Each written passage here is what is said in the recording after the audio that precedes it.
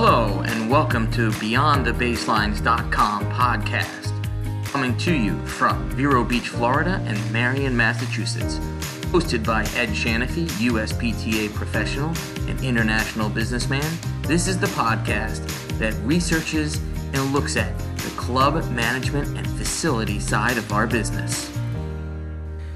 Hello, and welcome to the BeyondTheBaselines.com podcast. I'm Ed Shanafy, I'm your host.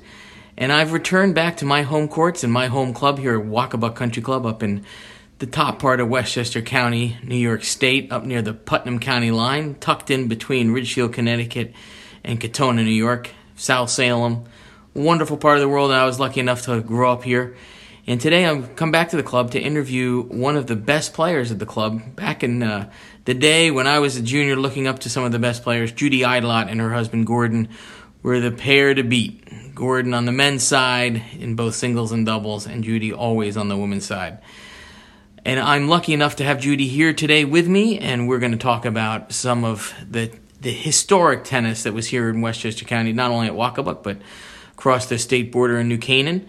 But before I do that, I'd like to remind our listeners that a lot of material is there at BeyondTheBaselines.com for your consulting needs, helping you to run your club, manage your tennis and fitness programming. It's all there at BeyondTheBaselines.com. And if you have any questions, please don't hesitate to contact us at any time, either by email at BeyondTheBaselines@gmail or by phone at 508-538-1288. But without any further ado, I'm really happy to have here Judy Idelot. Here's Judy.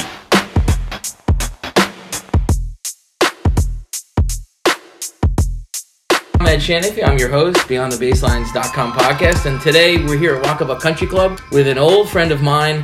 I grew up playing against both her and her husband, Judy Idelot, who wrote a wonderful book called The Sport of a Lifetime, Enduring Personal Stories from Tennis. Judy, how are you today? Great to have you here. Well, thank you so much. I'm delighted to be here, and fortunately we're all fine in getting through this terrible pandemic. I'm glad you're healthy and your family's healthy too. Yep. We're here at Wacabuck Country Club, which is where I grew up playing tennis and where your children grew up playing tennis. We're here in the clubhouse, and being here, it brings back memories. But I wanted to ask you, what are your fondest memories of Wacabuck and Westchester County tennis up here in this neck of the woods? It can't be better. Wacabuck, my husband's, I'm not the member, but my husband is, and he's been a member for 40 years. Joined in 1980. And now he's so excited because he is a senior. He has senior status. Membership status? Right. He's turned 80 and he's been here for 40 years. So now he gets some perks. But yeah, the women's tennis in Westchester is excellent. And they have different leagues, the MITL, Metropolitan Interclub Tennis. And that's been going on for years, and it's excellent competition. The tennis at Wacabuck has been wonderful as well, and our current leader, head pro, is Harry Gilbert, and he has been here for over 20 years, and he has built such a good program for the kids. Especially this year, it was amazing. These kids really learn how to play tennis, and we've also had excellent players who've gone on, played in college from Wacabuck. Oh, yeah. Yeah. And it's just a warm place, so well run. During the COVID crisis, it has been a haven for tennis players, golfers, bridge players, canasta players, whatever. Oh, it's great to hear. I first of all, it is so well run. I mean, Harry Gilbert's one of the best in the business, and we're lucky to have him. And John Asuma as well is a wonderful club manager. Mm-hmm. Going down the hallway here, I was looking at some of the names of the past champions. Your name's up there a lot. Gordon's name's up there a lot. More. I remember losing to him a couple times on the doubles court in the finals. He and Pete Ewers beat me and Charlie Johnstone. But the doubles pairings last a long time in clubs like this. And you're right, you look down the club championships, and there's Greg Tebby, who went to Harvard, and Nick Crystal, who, I forget where Nick went, but he was one of the best players out of here. I think USC, sorry, that's right. So there's some great players coming through the ranks. And some other players up there, your daughter being one, Deb Gorman. I see Dee Gorman up there a ton. And So I was going to ask you about being in Westchester County, and your book there's a few things in your book about a lot about Westchester and New York, but bringing in family and talking about your family here at Wacabuck, the Sawmill Gang, the boys from Sawmill, that chapter. There's a gentleman in that group called Dick Parsons, who I knew growing up here as the head coach for John Jay High School. And me, as a precocious 7th grader, tried to join the team. And I remember going to Coach Parsons' office, and he said, Ed, I don't think I can get a 7th grader on the team. He tried. He went to New York State. It's a non-combative sport, no contact. He tried. He lost the case. Now, in Florida now, they have 7th graders on the high school teams. No kidding. Right? But the funniest thing was, he said, Ed, I can't get you on the team, but Deb Idolot, she's on the team as a junior. And I was like, I don't believe it. I can't play, but she was on the boys' team. Yes, so explain how that worked and why she did that, because that's a great story. Well, she was really better than the girls at John Jay at the time. And she was also a field hockey player. She was a field hockey player, and that was played in the fall. And the boys' tennis was played in the spring. So she couldn't play both field hockey and tennis, girls' tennis. So she asked to be on the boys' tennis team. And they said, okay. She was the only girl that I know of who's ever been on the boys' tennis team. I was annoyed that she could be on the team and I couldn't be. But I was a little younger and a little more... She played doubles with a fella who lives in Massachusetts now. Good player. They had a good record. Yeah, I remember she was a good player. I mean, well, I've played her many times here, but she was a good player in high school, and Dick Parsons was very lucky to have her, as was John Jay. So, do you remember the member guests here? Do you remember how we used to have those weekend-long tournaments, and you used to play...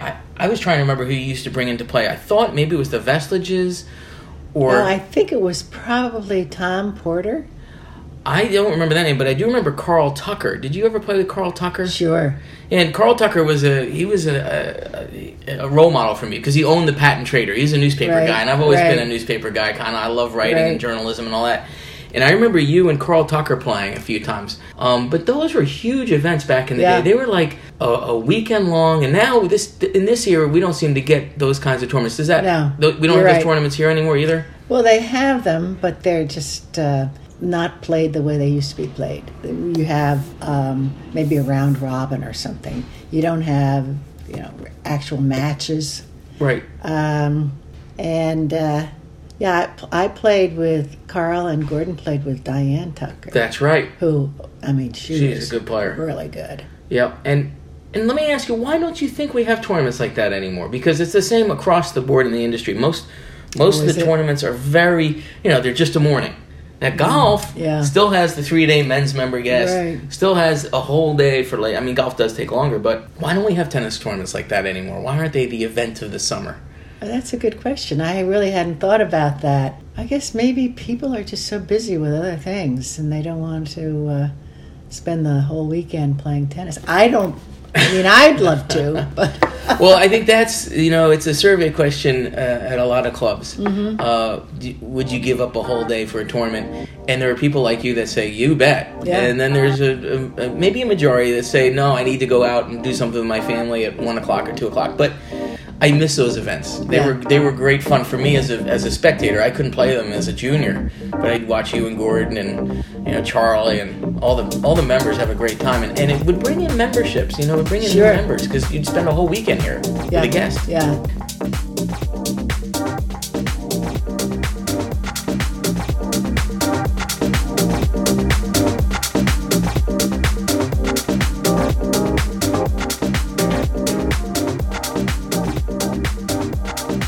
We were talking earlier about your book. As I read through it, I realized, and probably I didn't realize how lucky I was to grow up in northern Westchester with so much tennis. And as a kid, you don't realize how good the tennis was. And we just talked about the kids who played here and went on to college and have come back from college and won championships here. But it's really... Tennis is a sport of a lifetime, and that's what your book is all about, and it stays with you. And as a kid here, and your kids too, I think your daughter, Amy, is still coaching tennis. And tell me about that and how you found your kids to grow through the tennis that was here in Westchester County. Well, Amy lives in Fort Collins, Colorado. She's a teacher, teaches Spanish there. And she was asked a couple of years ago to become the boys' tennis coach at the high school. And so she's been doing it and loving it. Deb has not really done any coaching, but she still plays a lot of tennis and is good. You know, she's, I would say she's a 4-5, not a 5-0, but she's a good 4-5. She's a good 4-5. And Amy is the same, and their families play. I have 5 grandchildren, and Amy's 2 daughters are wonderful players. They played in high school. They haven't been playing in college, but they're good. And Deb's kids are all tennis players. It's a family event for us. We've always played tennis as a family. Mm-hmm. And do you know Dingles? Yep. Where you play Harry Gilbert's big game. Big game?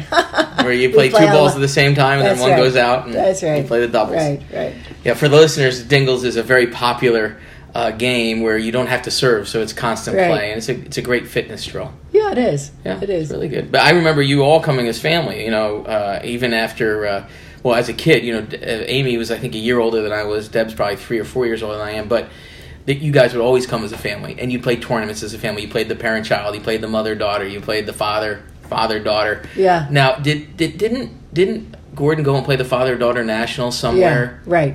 Equitable had a father-daughter tournament, and the finals were at the U.S. Open.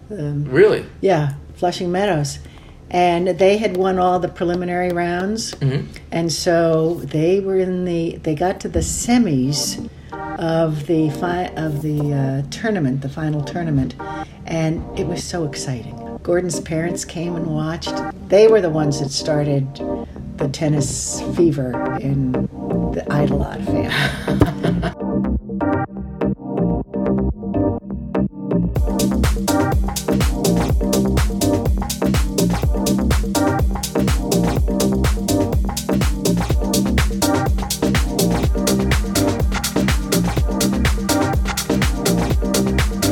We were talking about Westchester County and tennis, and I was going to talk to you about, New Canaan is part of that. Yes. And yes. the New Canaan Field Club. Oh, and, yes. And there's across the state a lot of competition. But one of your chapters in your book deals with Harlan Stone. Uh-huh. And I again, I wasn't realizing how special the tennis was here. Yeah. And Harlan was very involved, and as a young, precocious 24-year-old, he asked New Canaan Field Club to start a senior tournament, and it was called the Merrill Lynch, as you talk about in your book, and it brought back memories. His wife used to be behind the front desk at New Canaan Racket Club, and I was a ball boy for that tournament, and I ball boyed for Stan Smith and Bob Lutz, which is an honor. But it was Harlan Stone at the age of 24 who started that, and he's carried on, and you describe his career in the book. Tell me what you got out of Harlan, because he was a kid just a little older than I was at the time. Well, Harlan Stone is a character. He's very bright, very successful in business, all related to tennis. So much fun. He's got the best sense of humor. And he started this Merrill Lynch senior tennis, and it's not just senior tennis, it's top senior tennis. He had Laver and Rosewall and all the top players. Yeah. And they had this, the house was always filled with the spectators. And then he replicated that also at the Sawmill Club in Mount Kisco. Very successful. And he's 24 years old. It was unbelievable. Right. It was a great event. Yeah. And it was funny when he went to UVA. He was number 1 at UVA. And then he was getting a job, and he went to Coleman, who was the source behind the women's new league. Right. And he thought he was going to be talking about, his career and what he wanted to do. And Coleman opened a drawer and pulled out a tennis racket, and he says, I have a terrible backhand. How can I get that better? So they just talked tennis. And the job that Coleman gave him was working at the International Hall of Fame in Newport, Rhode Island. He was good on fundraising, etc., and so that's what he did. He's just so engaging. And his own companies have done very well. And he was also very instrumental in the U.S. Open and the success of the U.S. Open in Flushing Meadows, and how they got sponsors and made it the wonderful tournament it is. Yeah, he worked on the finding sponsors for that tournament. That was his specialty. And that leads right into my next questions. Was one of your political interviews was with David Dinkins, the former mayor of New York City, and it was Dinkins who was instrumental in keeping the U.S. Open there. You bet. And to this day, I believe that the air traffic controllers still have to move jets around the U.S. Open. Absolutely. And they've never had to pay. It was an interesting time. Dinkins won the mayoral position, and at that same time, the USTA was thinking of changing location because where they were at Forest Hills was not adequate, and they wanted to go someplace else. Dinkins knew that it was such a money maker for the city of New York that it had to stay in New York. And there was a lot of opposition. So where it is now in Flushing and Queens, Carol Schulman was the president of that borough. She was a huge help in convincing the Queens residents that this was going to be a plus for them. But then as they got further along in the negotiations, the flight pattern of all of the planes was a problem. And USTA wanted something in writing that they would make sure that that 2-week period when the U.S. Open was going on, that no planes would go over. And the FAA said, no, we're not going to do that.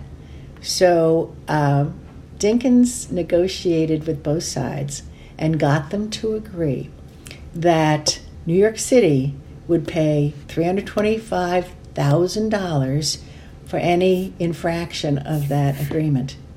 And to this day, it's still there. And today, it makes $1 billion for New York City, because it's not just the tournament, but it's all the people who come from all over the world. It's the only tournament where you have something like that. And so restaurants and hotels and cab drivers, everybody it's an event. is involved. It is. The U.S. Open is an event. You know, it reminded me when I went down with my daughter to the USTA Tennis Center, which is now in Orlando, and you're on the flight path. And I remember before the flights were changed, how bad it and how loud it was.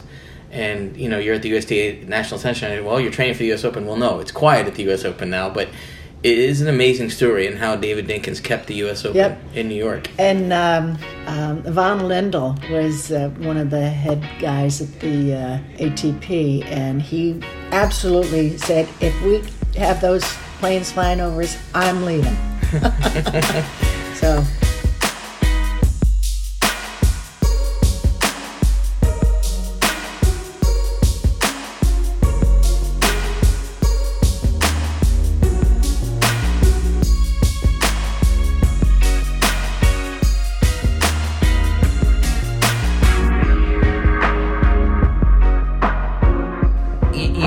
Personally, your tennis is fantastic. Great player. Always not as great as it used to be. Always. I think you're being very modest. You, I think, have also realized that tennis can be a social networking tool. You ran for Congress. You're a very well-established attorney. How has tennis changed your life in terms of the business side of things? Has it opened up doors? Oh, tennis has just been such a wonderful part of our lives, Mike. Gordon and I. We belong to the International Club. There are 44 international clubs around the world, and purpose of these clubs is to improve relationships among players from different countries. Now, that's pretty easy to do. And we have traveled all over the world because of the IC. You arrange these matches in England. We were there for Wimbledon and played. France, Belgium, Netherlands, Hungary, Czechoslovakia, Russia. We spent 2 weeks in Russia playing with Russian tennis players. It was such an eye-opener. The players were older, because this is senior tennis, but when they were tops in Russia, they didn't get any of the money. It went to the federation. Right. And so now they are on pensions, and they lived poorly, and they were very angry. It was sad. And then we would have people come to the U.S. We had an Indian team come several years ago, and we put them up in our houses. Mm-hmm. And we had two couples. One couple was from Delhi, and the other couple was from very progressive city down south. Bombay? No, but anyway, they were so different, and they didn't even, their common language was English, because there's so many dialects. Different dialects, that's right. And the people from Delhi were very proper, and the husband had been in the military, and they had a ton of money. The other couple, the wife was a radiologist, and the husband worked for IBM, very progressive. It was interesting to see the difference between these two Indian couples and how they really changed during the time that they were with us. And the woman from Delhi, who had 12 servants and didn't have to do anything, said, "You know, this is wonderful. You don't have any servants." I said, "No, we don't have any servants." And the first day they were there, I had put out stuff for them for breakfast because I had to go off to work. The couple from Delhi came into the kitchen. I don't think they'd ever been in a kitchen before. And they didn't know how to boil water. So it was quite an experience. But how was their tennis? The U.S. won. I'll just say that. Those are great memories, right? Yeah, I mean, where tennis takes you is amazing. I find it too. I mean, I've played at Wimbledon because I went over and played grad school tennis over there. Yep. It's a lot of fun. Do you remember Moss Kimball? Sure. Yeah. Now Moss, again, looking at his chapter in your book, where tennis has taken him is incredible. Yeah. And I met Moss. I couldn't believe it. I turned to flip the next page and there's Moss Kimball. Well, Moss was. He was like the head pro at the Farm Neck up in Vineyard, where I was for many years, and got to play a couple exhibitions against him. What a great player. But the stories that you got Moss to talk about in your book are amazing. And it's stories like that continue on. How did you meet Moss? We met Moss through the Atlantic Coast Cup, which is, Gordon is the captain of, well, when he was in the 55s, he's captain of the 55s, then the 65s, and then the 75s. But there are 4 divisions along the East Coast from Maine down to Virginia. And the 4 divisions would play every year, and they would rotate the venues, and it's all good tennis. And Moss was on the New England team. We got to know him through that. And then he also became a member of the IC, and so we got to know his wife, and we played a tournament in the Bahamas that he ran for the IC. Really, really good tennis. So that's how we got to know him. And then now he's in charge. He runs the husband-wife tournament in Mission Hills. Okay. National Husband and Wife, and we saw him in March. Gordon and I used to play in that tournament. They have 3 categories. The team, you have to be a husband and wife. Right. And there are some people who got married so that they could play in the tournament. And Trophy hunters. That's right. You had 3 categories. 100, they had to equal 100 years, the 120s, and the 140s. And we started out in the 120s, and we did very well. We got as high as number 5 in the country, and then we were in the 140s also. But we haven't played in that for quite a while. But it's a great tournament, a lot of fun. It goes on for a whole week out at Mission Hills in California. Beautiful grass courts, unbelievable. Gorgeous. And there's a lot of socializing too. That's such a good part of tennis.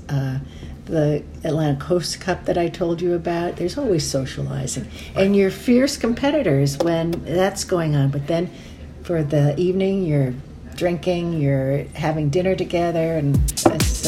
we miss that in the age of COVID. It's just tennis, yes, and absolutely. then we can't socialize after. Yeah. We've been put on hold for the social, and it'll come back. It will come back. It will.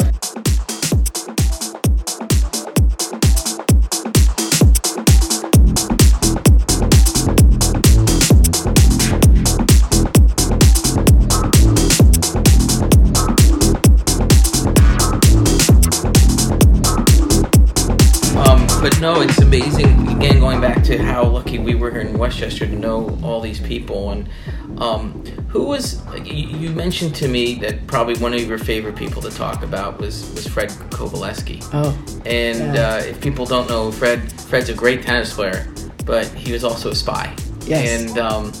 And basically, the United States saw his talent in tennis and used that talent to cover up what he actually was doing. Yeah. Yeah. It was, his stories were so fascinating, and he really got into his job as a spy. He was very important. He spoke Polish and Russian, so his Russian fluency was a huge assist for him. And he was first stationed in Sudan, and then he was in Cairo. And in Cairo, they had a big tennis tournament, which he was in, and this was before he became a spy. And it was a very wonderful club in Cairo, and the ambassador, the U.S. ambassador, and his assistant were always invited to be members, and so they came to the finals, and Kovaleski was playing in the finals one year. And after it was over, the deputy came up to Fred and said, "Gee, that was a great game. I would love to see you playing more tennis, but you're not making any money in tennis. Don't you think you're going to get tired of this?" He says, "No, I'm loving it. I'm going all over the world. I'm playing these tournaments." So he said, can't remember his name right now, but the deputy said, "Well, listen, if you change your mind, let me know, because I think I could get you a job in the State Department." So he goes off. The U.S. said if he spends any more time in Europe, where he'd been spending a lot of time, he would lose his amateur status and would have to go pro. And he did not want to go pro because they didn't make any money. So after a couple of months, he called the deputy and said, "You know what? Yeah, I might be interested." So the deputy sent him copies of letters he sent to many state departments around the world. And then all of a sudden, he was seeing Mr. Jones in a park, and Mr. Smith in a coffee shop, and Mr. Miller someplace else, and he didn't know what was going on. And then one said, "We'd like you to meet this person in Bethesda, Maryland." So they take him to Bethesda, and he didn't know what their real names were. And this gentleman said, "We'd like you to join the CIA." Well, Fred didn't know anything about the CIA. It had actually just been organized. It came out of World War II, and so it was started in 1949, and this was in 1951. So Fred listens to what it's all about, and he said, "Yeah, I think I'd like to do that." So he loved adventure. I know I asked him, I said, "Well, what were you getting into?" And he said, "Listen, I'm young, I'm healthy, I'm fit, and this was an adventure for me." And it was an adventure. His stories are unbelievable. Incredible. Yeah. And, twice I did a little research on twice he tried to get out of the CIA. They wouldn't really let him, and when he got married. Yep.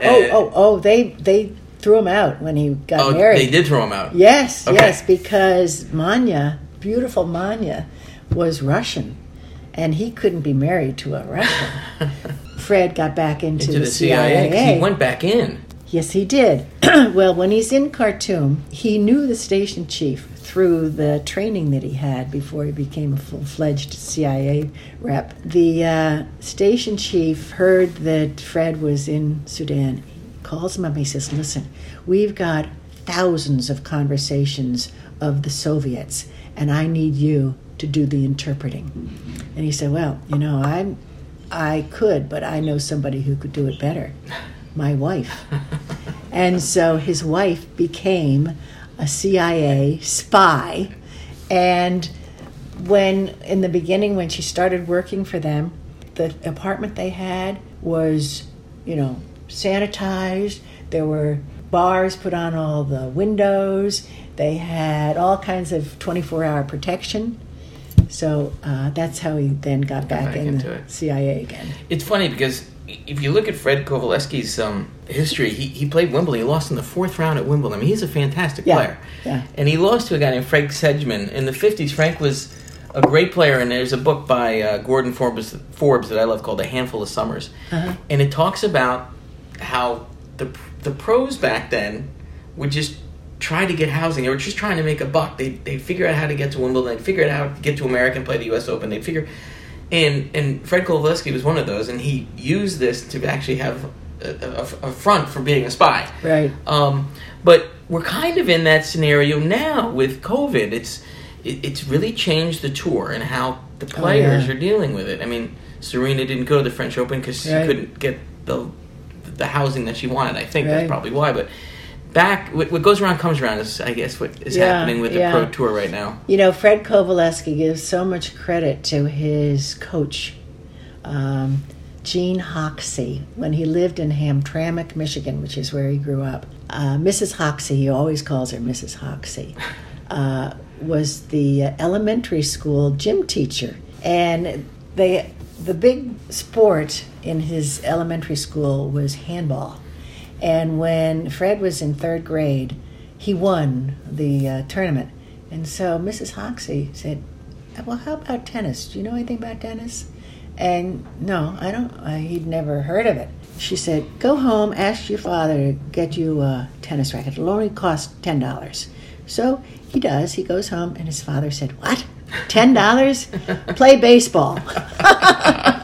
So Mrs. Hoxie took care of everything. She got him a racket. She got him started in tennis. He did so well. And then when he had success as a 17-year-old against very well-known players, she wanted him to play in Europe, and she paid for everything. So she was his sponsor. Awesome. He said, I never would have had the life that I have if not for Mrs. Hoxie. From a small town in Michigan. Yeah. Unbelievable. Yeah. Where tennis can take you. Where it opens doors. Yeah, absolutely.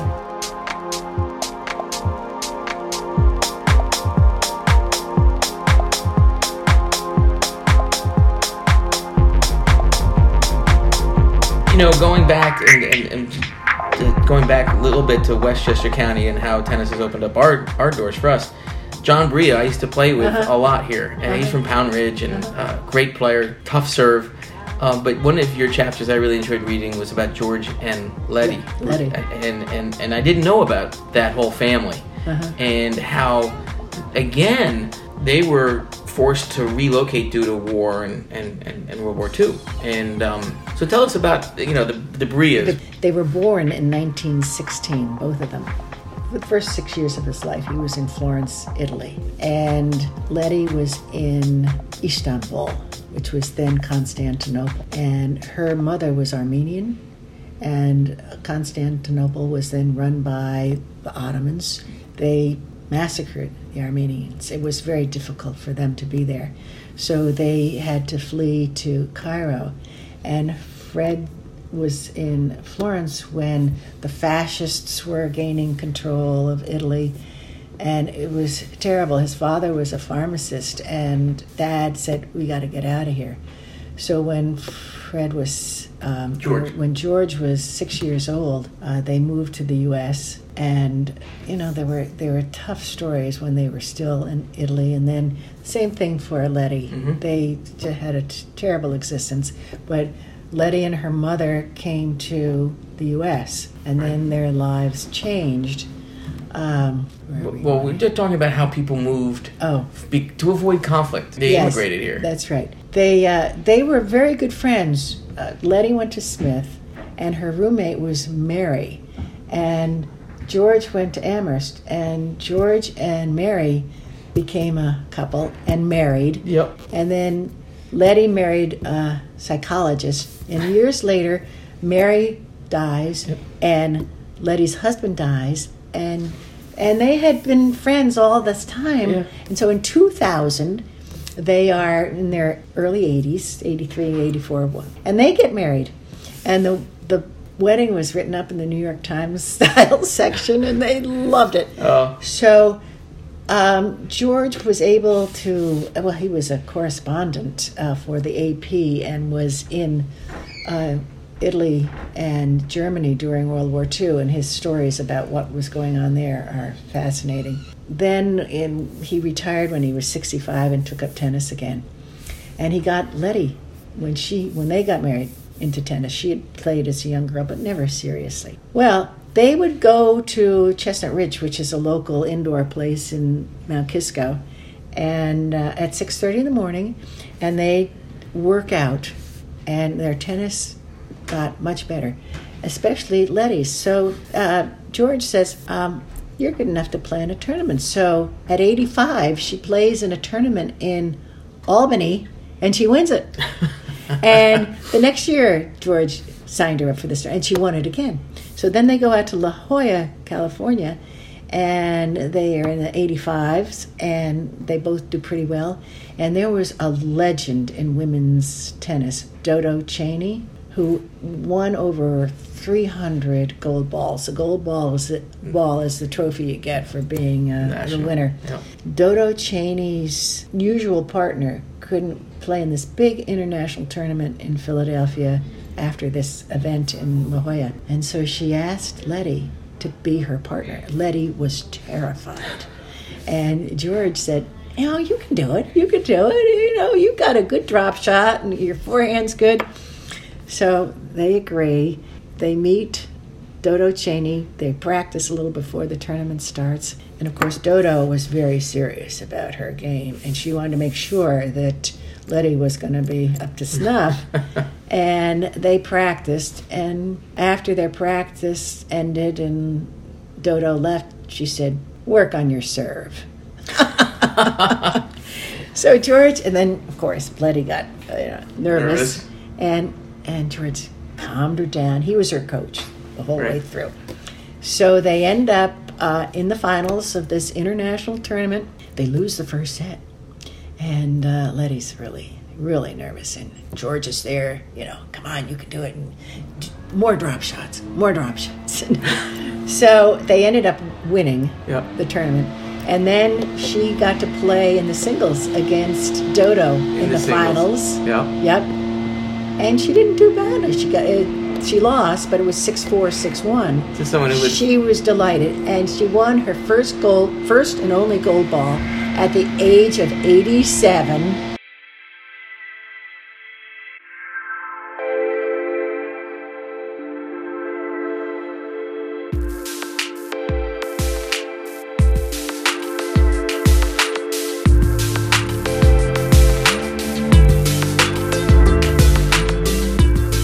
You have a chapter with Katrina Adams. Katrina, I met. She asked me to teach a society that's close to her down in Palm Beach as a volunteer pro. So I had the chance to meet her. She's a wonderful woman. Yeah. But she talks a lot about the famous 9 women that started the Virginia Slims. Yeah. And as a wonderful athlete yourself, and a tennis player especially, what were your thoughts in those times as that happened for as the Billie Jean Kings pushed for equality and pushed for equal money purses? Well, I knew one of the 9, the original 9, very well, Nancy Ritchie. We spent a couple of summers together when her father was a tennis pro in a local club and didn't have facilities for a family. So I lived on a farm, and there was a cottage, and they lived in this cottage. And so Nancy and I were inseparable. We're 1 year apart almost to the day. And through the years, we've still stayed close. It was a brave move. And I had mentioned Mr. Coleman before. Right. And Julie Heldman was the person behind organizing women tennis players. And the USTA and the ITF, which run the tennis in the world, were very upset and thought it was just a huge mistake. So for $1, each one signed a contract for the WTA, the Women's Tennis Association, which was started back then. And it was a struggle in the beginning. But, wow, what a difference. It was a struggle, but yeah. If you look back, and it's appropriate now to think about it, and Katrina Adams' chapter talks a lot about that, but, Djokovic is talking about doing the same thing right now on the men's side. Right. I don't know if it's all chit-chat or if it's just... That's a very controversial. Very controversial, and it's the same thing that happened back then. Djokovic wants to have a union for the younger players, which are sort of ignored by the players, the organizations, and the fans too. The fans don't know all the younger players either. So I don't know whether he's really serious about this or what. You know who used to be a pro here? George Sis. Do you remember him? I don't remember George, but maybe that was before me. No. He was here only once or twice. He was one of Harry's first assistants. Okay. And he had a big job with the ATP, France. They were headquartered in Monte Carlo. Yeah, the ATP is. Right. Yes, that's right. And it was very difficult the last couple of years when there was this... They wanted to get rid of the president of the ATP, who was doing a terrific job. And Djokovic was one of the... naysayers. Yeah, and so he lost that job, the president. They put in somebody else, and George left the ATP. He's no longer with them. So anyway, we'll see what happens. To summarize, it's been great having you here, Judy, at Wakabuck, our old stomping ground. Yeah. There's several themes in your book, and I recommend it. It's a fantastic read, and it's available on Amazon. Mm-hmm. The Sport of a Lifetime, Judy Idelot. It goes through, there are themes like from Wakabuck and Sawmill in Westchester County through to Northwestern Tennis, where I didn't know Chris Drake played and Katrina played there. Yeah. But I think the theme of this book is so appropriate now. The biggest theme I find is that so many of your interviewees... Heroes. Let's go. Okay, heroes. Have been affected either by conflict of war or have served in our armed forces or served our country. And I think, as I was saying to myself as I read this, my kids and Deb's kids, your grandkids, they've never seen that. And in this year of political candidates and tennis, your heroes have used tennis to push through a civility. There's a civility to tennis and a civility to what all of them have done in their service to our country and to themselves and their families. And I think that's the theme in your book that is so missed in this era of COVID and our political extremities right now. David Dinkins wanted to be a Marine so badly. And it was tough for him to become a Marine because he was black and they had quotas. Gardner Malloy is another great tennis player that is in the book. And on December 8th, 1941, he enlisted in the Navy. And they then put him through the 90-Day Wonder Tour so that he could become an officer. And his experience in the war was just really brutal. And Tony Franco, who was another one, he joined the Navy as soon as he could. These kids were 17. They wanted to work for their country and for freedom. It's just very stimulating and wonderful that their character shows. And, Kovaleski also. He was a freshman in college, and the war started, and he wasn't old enough to join for another 6 months, but he got in, and he was a paratrooper in the Philippines, jumping down on the Japanese. Amazing stuff. Right. So Tom Brokaw wrote about the Greatest Generation. Greatest Generation. And really, they haven't been duplicated since. We need more respect for our country and for its freedoms and its democracy, and hopefully we'll get it. Well, hopefully tennis will provide some of that civility, Yeah. ending towards a democracy. It comes close to home too, because you told me earlier that you couldn't believe that Gordon Idelot was a beer drinking senior at Dartmouth one day, and then the next day he was in the Marines. He was in the Navy. He was on a destroyer. So and he served too. Yeah, and it was so good for him. You grow up quickly. You take on a lot of responsibilities when you join the service. Well, Judy, thank you so much for your time. Thank you. This was fun. It's been a great honor to have you back here at Wacabuck and talk about the old times. And great to see you. Great to see you, and best to your family. Thanks. Yours too. Thanks. Thank you for listening to the BeyondTheBaselines.com podcast. I'm your host, Ed Shanafi, and it's a pleasure bringing you every week news and views and great guests from our tennis and fitness industry.